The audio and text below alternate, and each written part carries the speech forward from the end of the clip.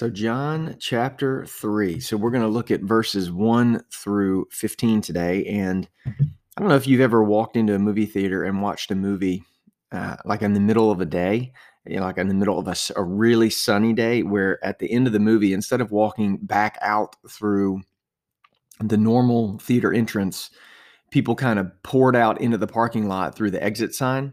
And if you've ever done this and it was a bright sunny day, when that door opens and you step outside, the light hits you and it's just like you're blinded, right? You just can't see anything. And you've got a couple choices. You can step back into the theater and stay in the darkness and where your eyes are adjusted and everything is comfortable, or some people just barrel out into the parking lot and they'll squint their eyes and hold their hand up to try to block the direct light. But what is just intuitively is that in a minute or two your eyes are going to adjust, and we know this. And I heard this analogy years ago, and it really has stuck with me as a great representation of what really is happening in today's reading here in John 3. And in the story today, we see Nicodemus, sometimes called the rich young ruler, encounters Jesus, and he came at night because he wanted to come under the veil of darkness, and not tip off his fellow Jewish leaders and rich friends that he was coming, because there was something he could tell about Jesus that was authentic and was different, and he thought he might understand who Jesus was. And instead of declaring this or confronting this out in the light, he wanted to make sure he was getting it right. He wanted to know the truth. And so Jesus gives him the truth, tells him he must be born again, tells him, that he's been doing it wrong, his faith, that is. And he doesn't chastise Nicodemus, but he doesn't beat him up, but he tells him the truth, and he tells him the answer to his question.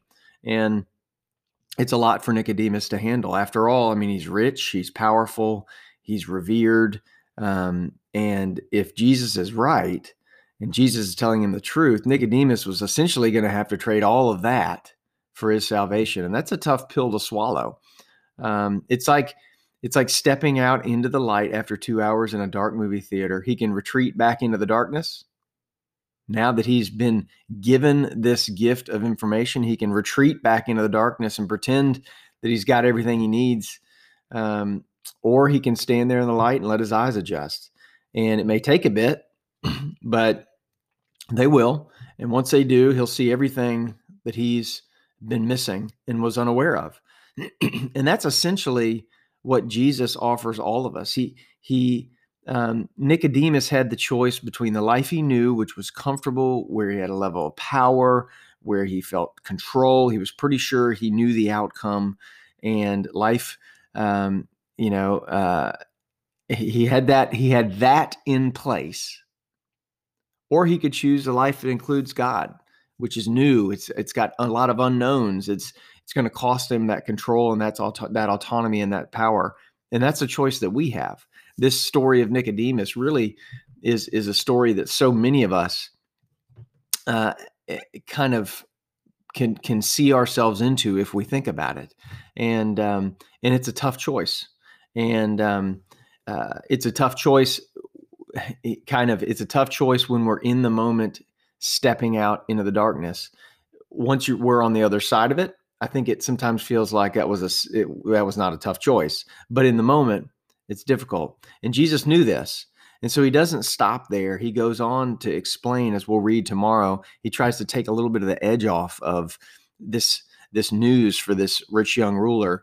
And he goes on to elaborate a little bit about what he's there to do and what's to come. And it's actually some of the most famous biblical texts in the entire Bible. And it's fun to read in this proper context, but that'll be for tomorrow. So for today, it's just this idea of stepping into the light and staying there long enough for the truth to become evident.